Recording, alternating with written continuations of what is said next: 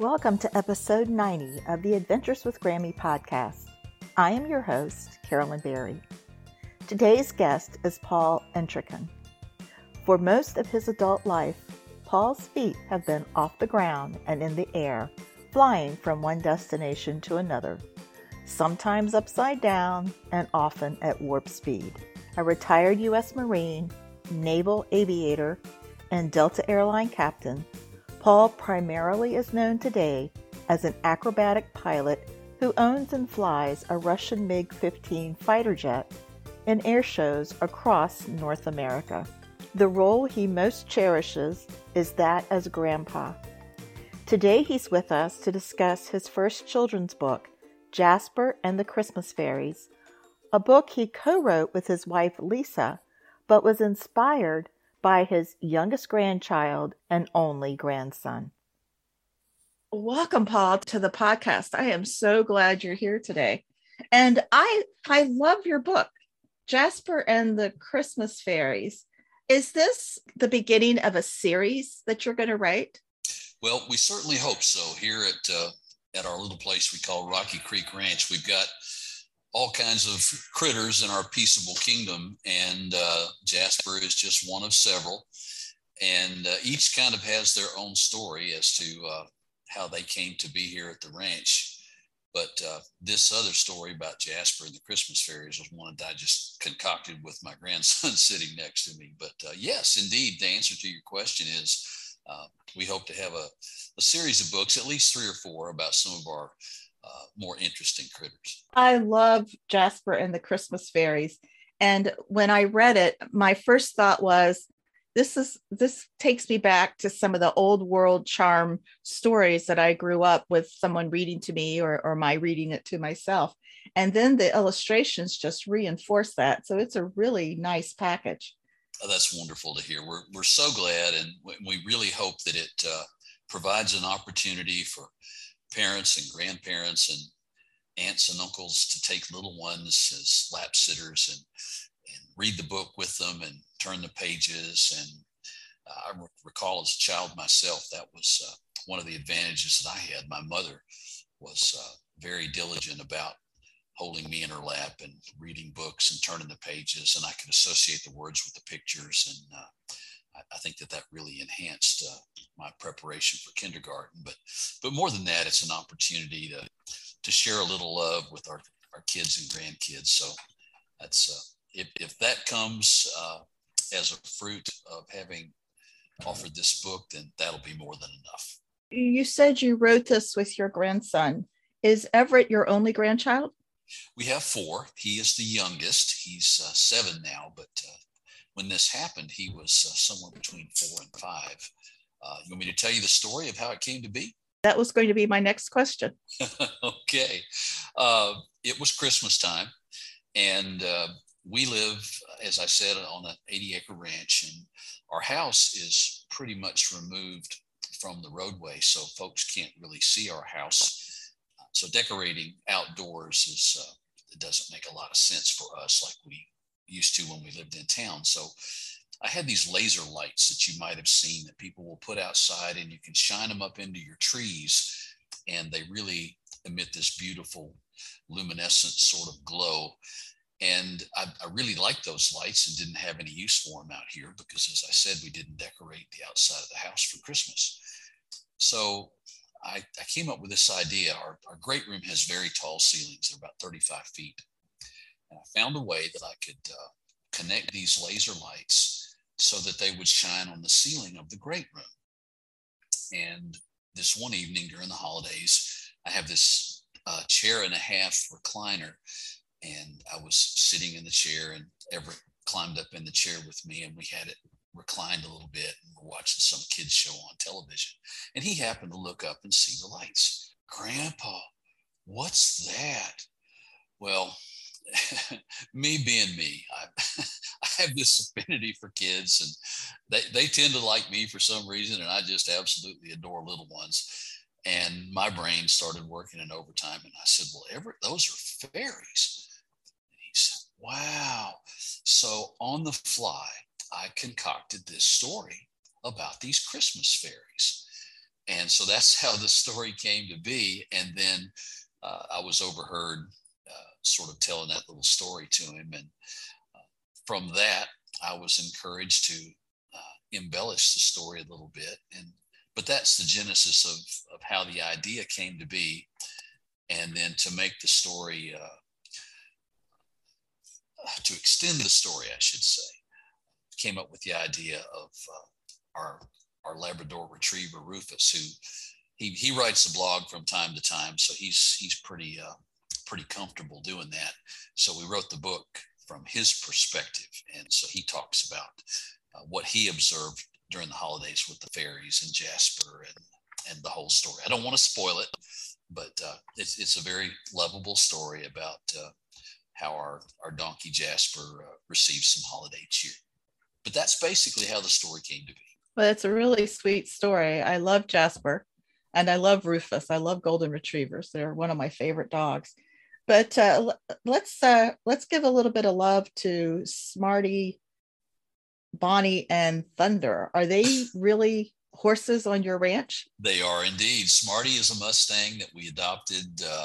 He came from a herd in Wyoming. He actually has a Freeze brand up on his neck. It looks like sort of like hieroglyphics, and you have to be able to decipher this code. But that Freeze brand tells when he was born, what herd he was born to, how he came to the Florida Panhandle. I don't know, but he eventually ended up in an animal rescue place, and we adopted him from there. We actually fostered him for the first couple of years, and then we just fell in love with him, so we went ahead and adopted him. And then I'd always wanted a Clydesdale, and through some friends, we were able to get Bonnie first, and then we decided that we had room for another, so we managed to have her bred, and her colt Thunder was born here. So we have the two Clydes as well, and they are just, they're a hoot.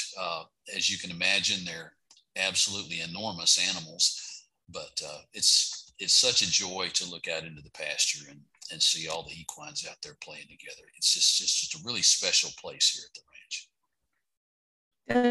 Do you drive or ride the horses? Well, we haven't saddle broken Bonnie because she was fully grown at 4 years, and rather we had two choices. We could either saddle break her or have her bred, and we decided to have her bred. And now Thunder is 2. So what we're thinking is in another couple of years, when he's fully grown, we'll probably both have them saddle broken at the same time. We don't have any plans for them to pull a wagon to be draft horses or anything like that. And Smarty is saddle broken. He can be ridden anytime. I was really intrigued by your profession as a pilot. What led you to become an aviator in the Marines and Navy? Again, that's a great question. I graduated from Auburn in 1976 with, as I like to say, a degree in football.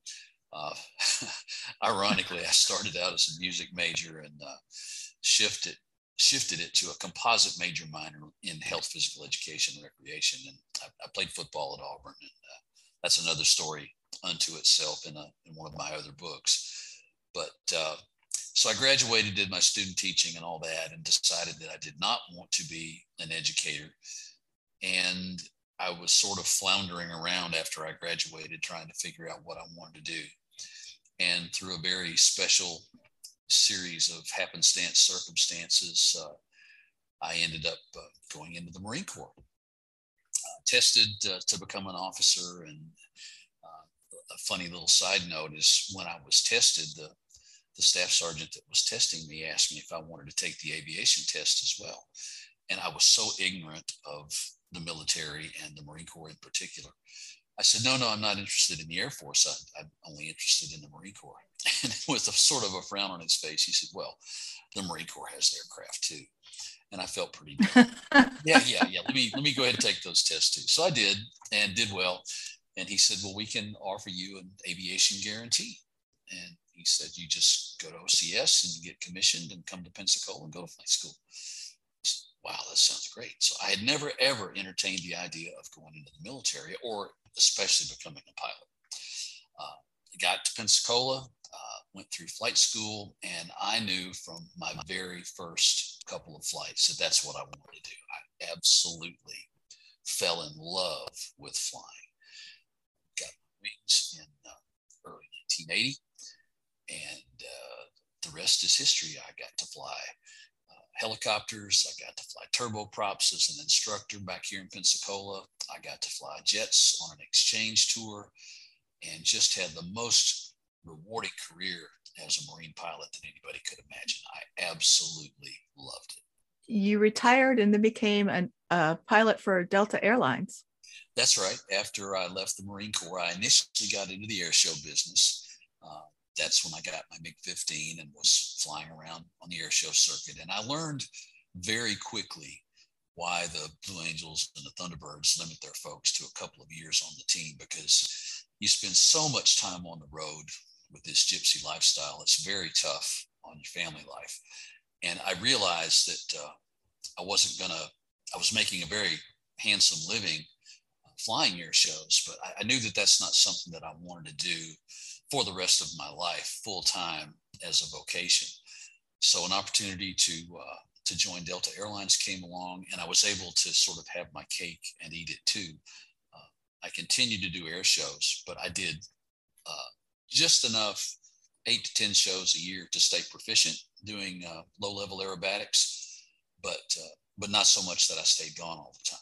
And then I had my career with Delta as well. So again, very, very blessed to have an occupation that most people would pay to do. They say if you do something that you love, you never work a day in your life. And that was pretty much true for my entire career. Oh, that sounds like a wonderful career. Now let's go back to the Russian MiG. How did you happen to acquire one of those?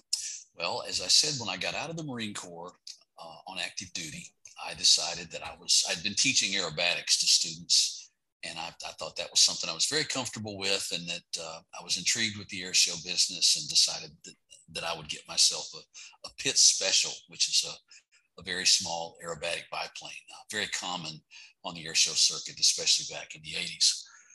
So I had purchased a Pitts Special, and I was doing my workup, getting my air show routine ready. And a friend of mine, who was a former Canadian snowbird pilot, mentioned that he had seen an article in Canadian Aviation Magazine about a fellow up in Canada importing some MiG-17s.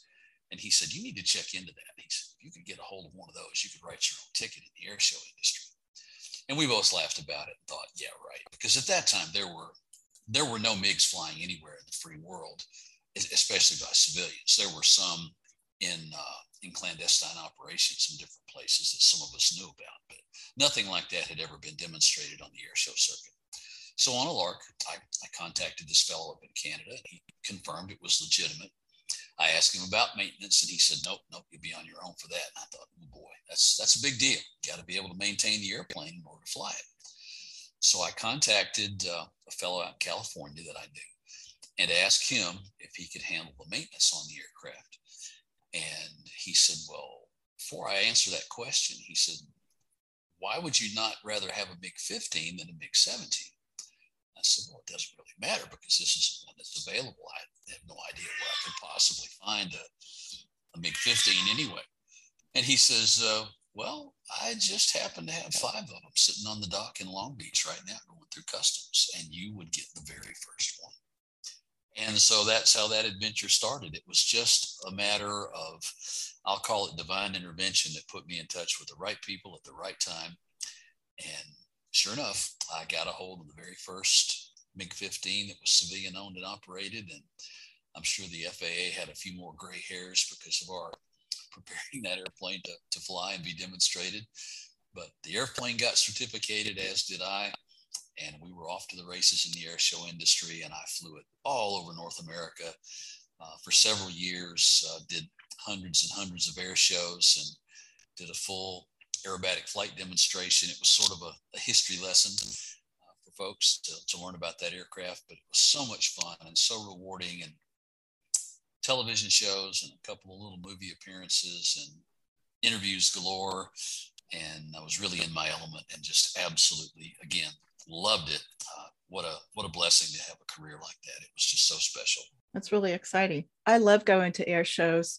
And where I live in Virginia, well, my family all lives in Virginia Beach, and that's where I lived until my husband died. Every September, Virginia Beach has what's called its Neptune Festival, and the Blue Angels fly. And my kids were telling me yesterday that they were practicing, the Blue Angels were practicing, and you could see them flying over, and they just loved it. So the Neptune Festival is the end of September. So I'm excited to go down there to watch that. And then there was something else I was telling you about at the beginning. There's another air show that happens every Sunday during warm weather here in Virginia. And it's called the Flying Circus. And it's in Bealton, Virginia, which is just outside of Washington, D.C. And that is fabulous. And they have all kinds of aircraft flying and doing acrobatics. So I love watching the aircraft, and I love taking my grandkids so that they can see this. And Bealton, the Flying Circus air show, also has a hot air balloon festival from time to time. So I think it's a wonderful activity to take families to. So I would imagine your kids and grandkids enjoy that too. Absolutely. Everybody loves the Blue Angels, especially in being a Pensacolian, and this is their home base. I'm privileged as the air boss for the Pensacola Beach Air Show to sort of be in command of that air show out at the Pensacola Beach every summer in July. And I truly enjoy that. And as a result, I've gotten to know the teams over the years. As a matter of fact, when I was a flight instructor here, I had 5 of my students actually went on to become Blue Angels pilots. So I'm very proud of that. I've had an opportunity to actually fly a practice show with the guys sitting in the back seat of number 5. And what a joy that was. And I've been very close to the team for many, many years. And you're absolutely right, especially if people get a chance to watch the Blue Angels or the Thunderbirds or the Snowbirds. Those military teams fly with such precision, and it's so much fun. And everybody loves to watch them, and kind of makes your chest puff out a little bit with pride, doesn't it? It's spectacular. I mean, it's just absolutely spectacular. And I just love watching them. It's just a really nice outing. And I encourage listeners, if you've never had a chance to watch an air show or to watch a precision team like the Thunderbirds or the Blue Angels, please go see it, because it's giving me goosebumps even talking about it. Tell me a bit about your grandchildren. I have 4, as I mentioned. The 2 oldest are girls. They're all grown up. One's in her 20s. The other one is approaching her 20s, and she's a college student. The other 2, 3 granddaughters and 1 grandson. The youngest granddaughter is now in high school, and she loves theater, and she has entertained playing the cello. She's very artistic. And then there's Everett, who is 7, and he is just a little hoot, as you can imagine. And of course, I dote on him because he is my only grandson. But just very blessed to have grandchildren. And I'm sure that your listeners will all agree that grands are our pride and joy, and we can spoil them, and then after we spoil them right, we can give them back to mom and dad. So I do like keeping mine around for a long time. It's fun to have them here, or to be with them at their place too. Absolutely. What are some of the special things you do with your grandchildren? Oh my goodness. We spend most of our time together during the holidays. My 2 older granddaughters, one lives in California and one lives in Oklahoma, so I don't see them very often. But the 2 that live locally, most of our time together is spent here at the ranch. We have all kinds of critters, as I've said a couple of times. We have Texas Longhorns, we have the horses, we have some chickens and some peafowl, and it's a relatively remote area, so we have deer that come to our feeder in the backyard, and an occasional turkey will wander through. So they love coming out here and enjoying the serenity of not not being in the urban environment as much. And a lot of fish in our pond, and Everett and I can catch some fish. But that's the way we spend the majority of our time. And we tend to see them more during the holidays. And that's one of the reasons we are so enamored with Christmas. We love the Christmas holidays tremendously. And not only just because we love Christmas, but because it's a great opportunity to spend even more time with them. Tell me about your relationship with your grandparents. Oh my goodness. I had the most special grandparents. I did not know my maternal grandparents well. My maternal grandmother passed away before I was born, and my maternal grandfather, which I'm named after, by the way, my first name, Paul, I'm named after him. He passed away when I was a toddler, so I didn't know him very well either. But my paternal grandparents and I were very, very close. As a matter of fact, I actually spent a couple of years living with them. And my grandfather was a tough, gruff, old former Marine himself. I'm very proud to say that he was a Navy Cross recipient. And that decoration for valor is second only to the Congressional Medal of Honor. He earned that in Haiti in the early 1900s. He was just a really, really special guy. He loved the outdoors. He loved to hunt and fish, and he was a farmer and a carpenter and a blacksmith, sort of a jack of all trades. So he shared some of those skills with me and with my dad and my uncles. He was just a really, really special guy. And as I said, tough and gruff. But one of his favorite things in the world to do was to get one of his grandkids to come over and sit on his lap. And he, being a farmer, he didn't have to shave every day. And he had a beard like sandpaper. And he would get us up on his lap and scrub his beard on us until we were just about ready to cry. And that just got a gut laugh from him. He thought that was hilarious. But he was a sweetheart of a guy. My grandmother was the most loving person on the planet. She just doted on us grandchildren. And I think secretly she probably told each one of us privately that we were special. She used to tell me how special I was to her all the time. And so I absolutely adored my grandparents. They were a tremendous influence on how to love, how to live. They were just really, really special people. And I was so blessed to be able to spend so much time with them. They were terrific. I think it is so important to have memories of grandparents and pass down stories so that future generations have a sense of belonging and how generations impact each other. You know, and now I know this was your paternal grandparents, but you talked about your mom having you sit on her lap so that she could read to you, and that theme of reading, and now you're writing children's books. That's just such an important theme in grandparenting. Absolutely. Reading to children is tremendously important. My wife could certainly vouch for that, as you probably know from reading her biography as well. She is an educator. Right now she serves as an assistant principal at a local elementary school.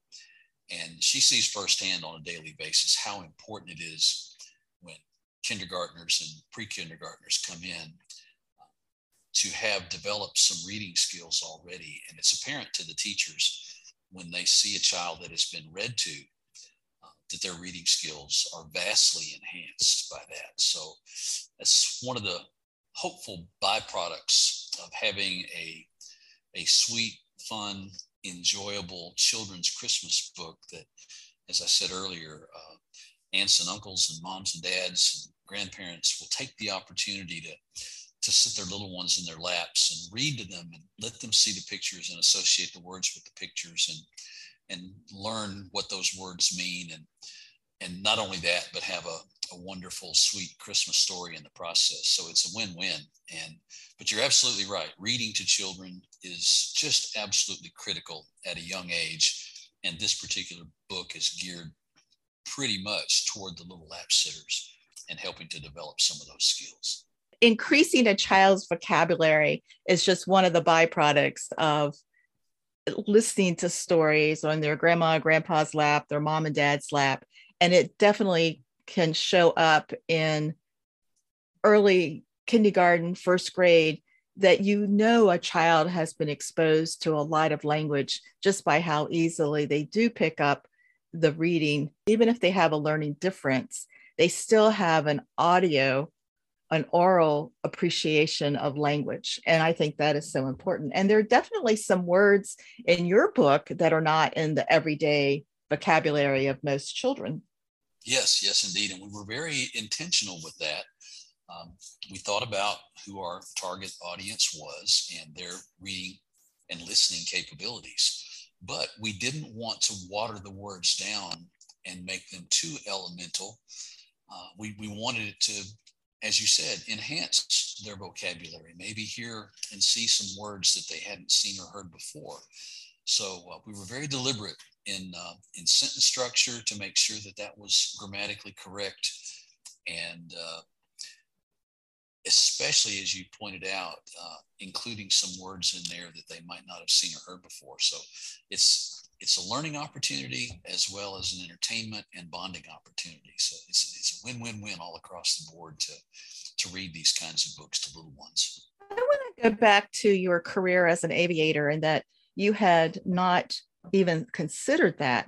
And one of my missions is to help children begin to explore careers even as a young age, like even as these lap sitters, as you call them.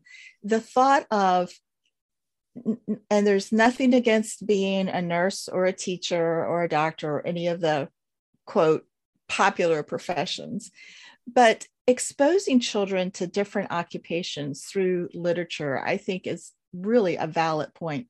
And I love the fact that you're saying that you hadn't even thought about being an aviator, but what is for grandparents and parents who have young children and who want to help them explore all kinds of activities that can grow up to become professions, what do you think are some things that grandparents can do to introduce their children to careers in aviation? Wow, that's a great question, Carolyn.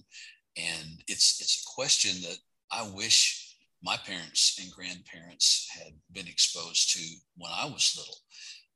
I did not really have the benefit of a tremendous mentor or even a guidance counselor in school that could introduce me to the possibilities that are out there, the vast number of things that kids could aspire to be as they grow up. And just knowing that they're out there and having the opportunity to consider them is very, very important. But for aviation in particular, I think one of the things that parents and grandparents can do is just when they see an airplane, which is not uncommon, point it out and say, wow, look at that. That's an airliner up there making that nice white line in the sky. That's called a contrail, and explain to them how those contrails are made. And maybe if they do happen to travel as a little one, let them look out the windows onto the ramp and see the aircraft itself, and maybe ask the cockpit crew if they would mind letting their little one come up and see the controls and the switches and everything. Those little things can plant a seed that you might not even consider would be important. But I guess when you see an airplane or you see a book about an airplane, if that's just one of the many things that you'd like to place on their little mental menus about something that they might like to do when they get bigger, that's a great way to do it. I think books are somewhat underrated these days. Everybody wants to do things digitally, but I'm one of those folks that likes to have a printed book in my hand. And for kids especially, they're so indoctrinated with digital things. Something special about looking at a photograph or a picture, say, of an airplane and being able to point out different things. And you don't have to be an aviation expert to expose your kids to this, but the more you know about it, the better. Because kids being kids, they're going to ask questions like, why does it look like this? And why do the wings look like that? And why do they put the engines there? And what's this thing called? And how do they make it turn? And so if grandparents and parents and those that are mentoring little ones can get just a tiny bit of education about airplanes themselves, then they can expose their little ones to it. So that's a great way to introduce them to aviation. We are about the same age. And in high school, no one, our guidance counselor included, there was one guidance counselor. Of course, we only had, in my graduating class, there were fewer than 200 students. But I had no clue as to what I wanted to do when I graduated from high school. None. No one ever did any kind of career counseling with me. And I don't think it was something that people paid a whole lot of attention to, or educators, that, education in general didn't pay a lot of attention to career exploration and mentoring students. The only mentoring, or the only kind of career exploration that happened in my rural high school, was all of the seniors were taken down to the cafeteria, and the military was there giving everybody the ASVAB.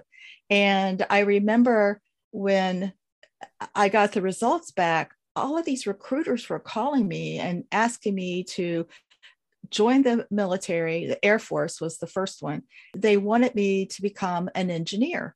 Well, I was good at math. I loved math, but I didn't even really know what an engineer was. And I'm like, I don't want to be an engineer.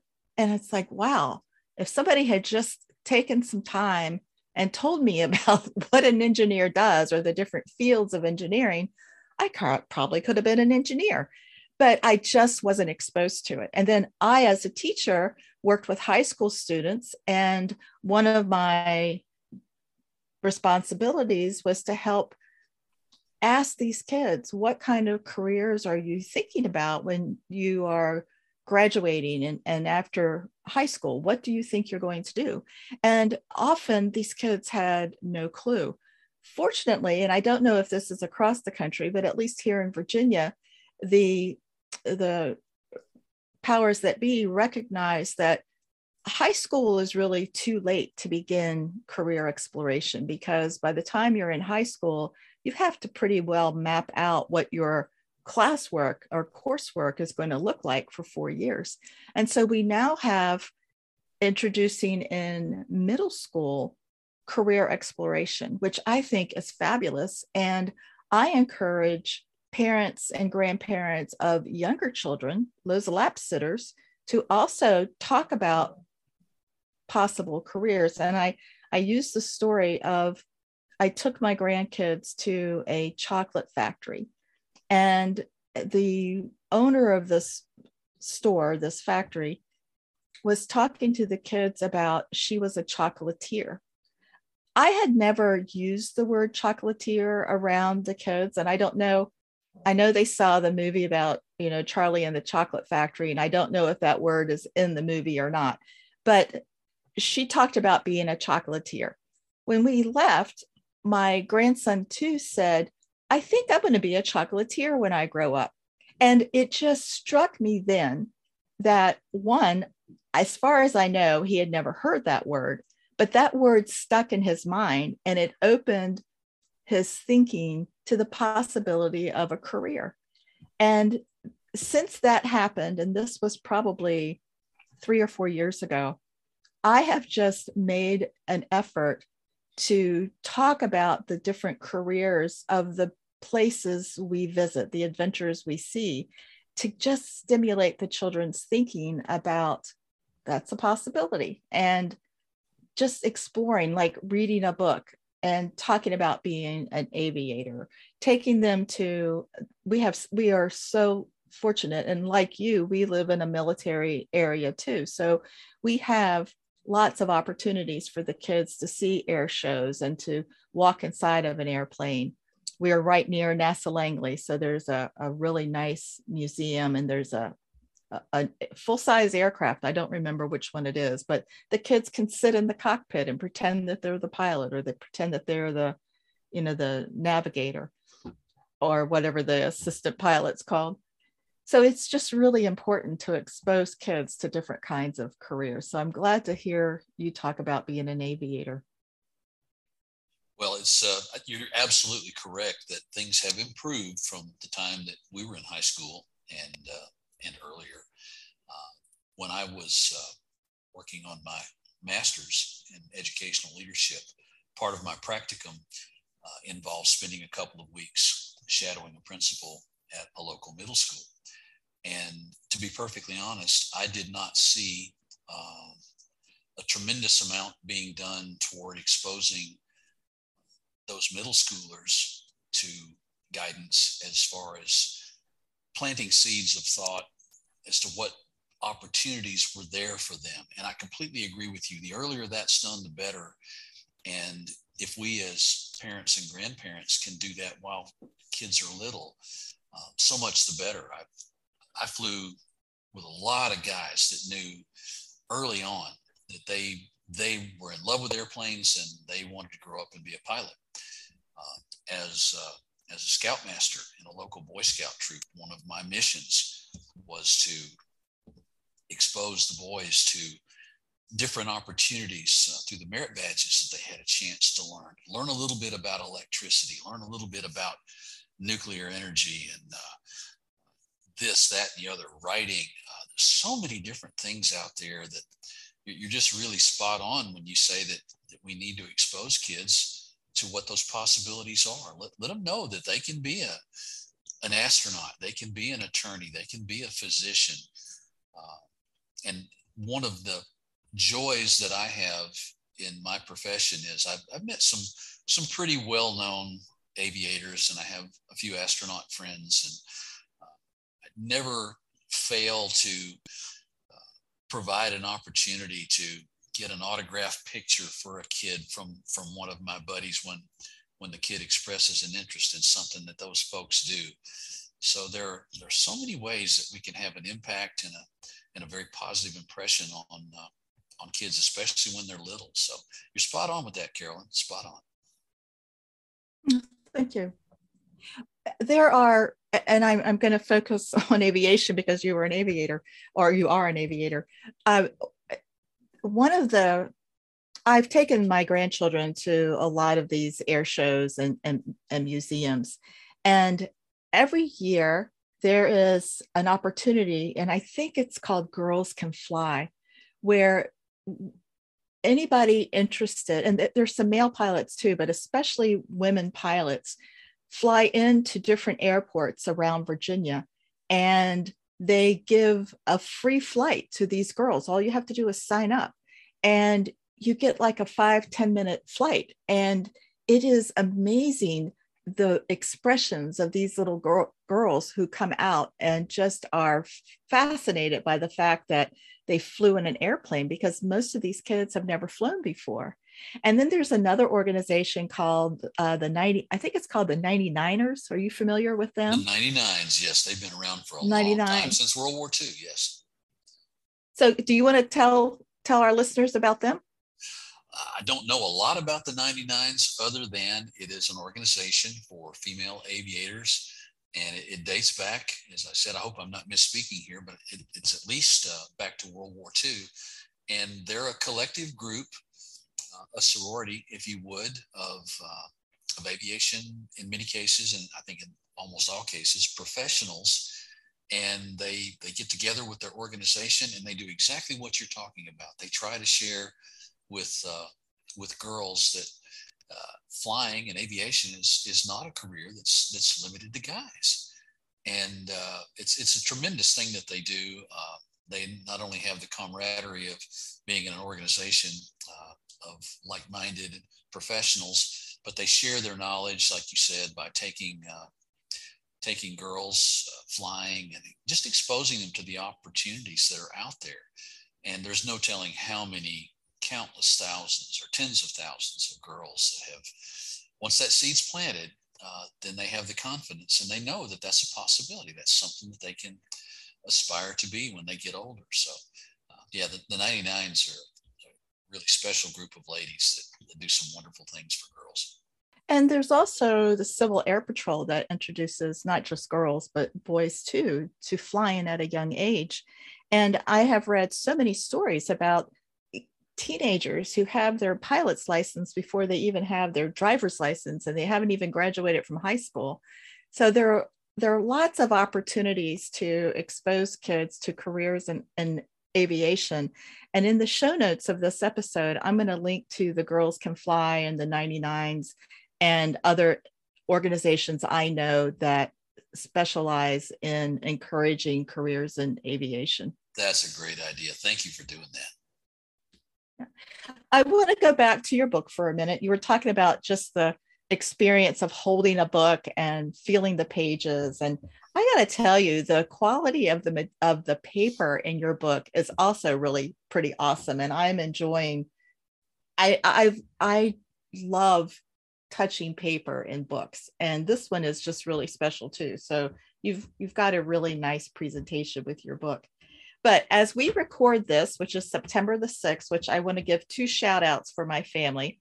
One, my son turns 48 years old today, and he reminded me last night that that was 17,532 days. And I'm like, oh my goodness, I really do feel old saying 48 years and more than 17,000 days. And my daughter today embarked on her new career as an educator. She had worked for the city of Virginia Beach in a number of capacities, the last with the police department. And she decided a couple of years ago that she wanted to be an educator and teach English language learners. And so she resigned from her position, went back to school, graduated, and today is her first day of teaching at a middle school, working with children whose background includes a variety of languages and who all are living here now and want to learn English. So I just want to talk about how proud I am of them today. What is your daughter's first name? Renee. Renee. Renee, bless Yes. your heart for having that servant leadership to teach our impressionable kids. They need good teachers so desperately these days. So bless your heart for going out there and doing that. Well, you did great, Mom. The apple didn't fall far from the tree. Thank you. I have 3 children, and I am so proud of all 3 of them. But as I said, today is September the 6th when we're recording this, and it's also a very special day for you. So can you tell our listeners why today is an important day? Well, today is the day that the book is being launched. We've been so excited because we've known about the book being launched, as they say, or released for quite some time. And it's been all I could do to not post things on social media and share the book cover and the stories and all that. But our publicist said, no, you've got to wait for the launch date. You can't spill the beans too soon. So it's been really, really difficult to hold that in. But last night, I have to admit, just shortly after the stroke of midnight, I noticed that our publicist had put something out. So I went ahead and shared that on social media, and I was so happy to do that. But I did cheat, I have to admit. I'll put myself on report here.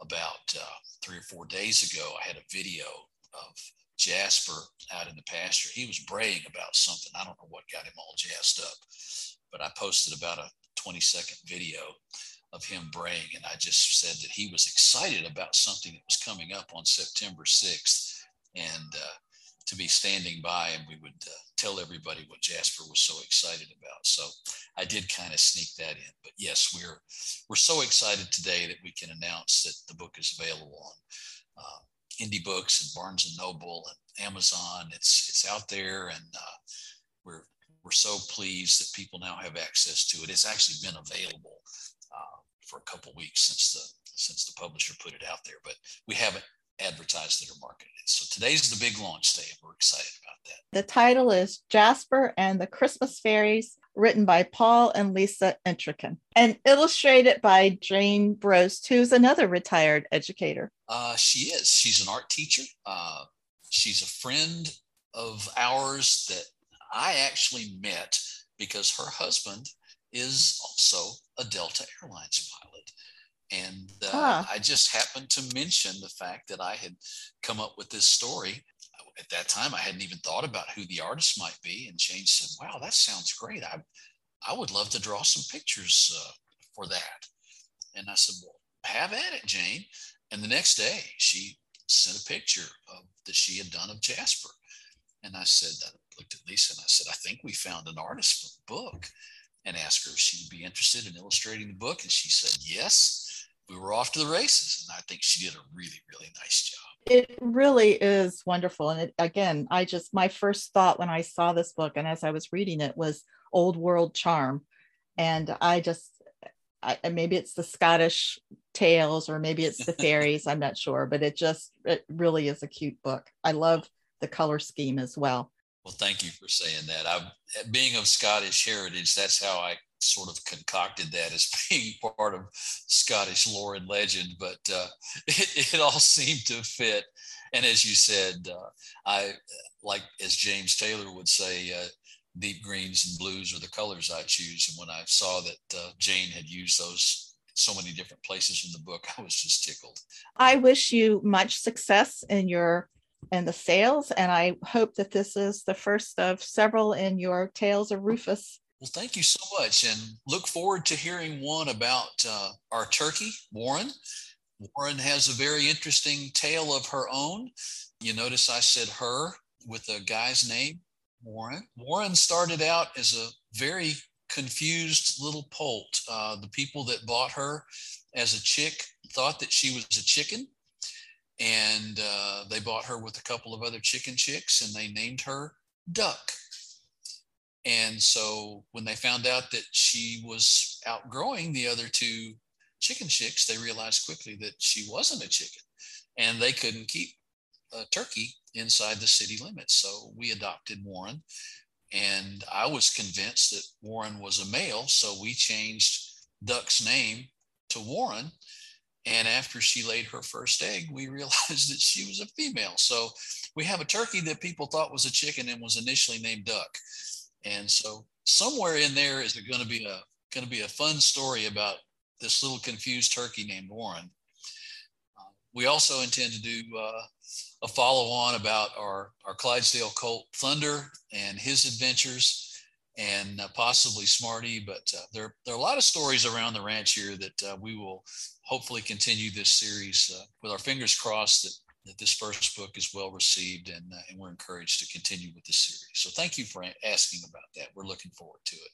We also intend to do a follow-on about our Clydesdale colt Thunder and his adventures, and possibly Smarty. But there are a lot of stories around the ranch here that we will hopefully continue this series with our fingers crossed that this first book is well received, and we're encouraged to continue with the series. So thank you for asking about that. We're looking forward to it.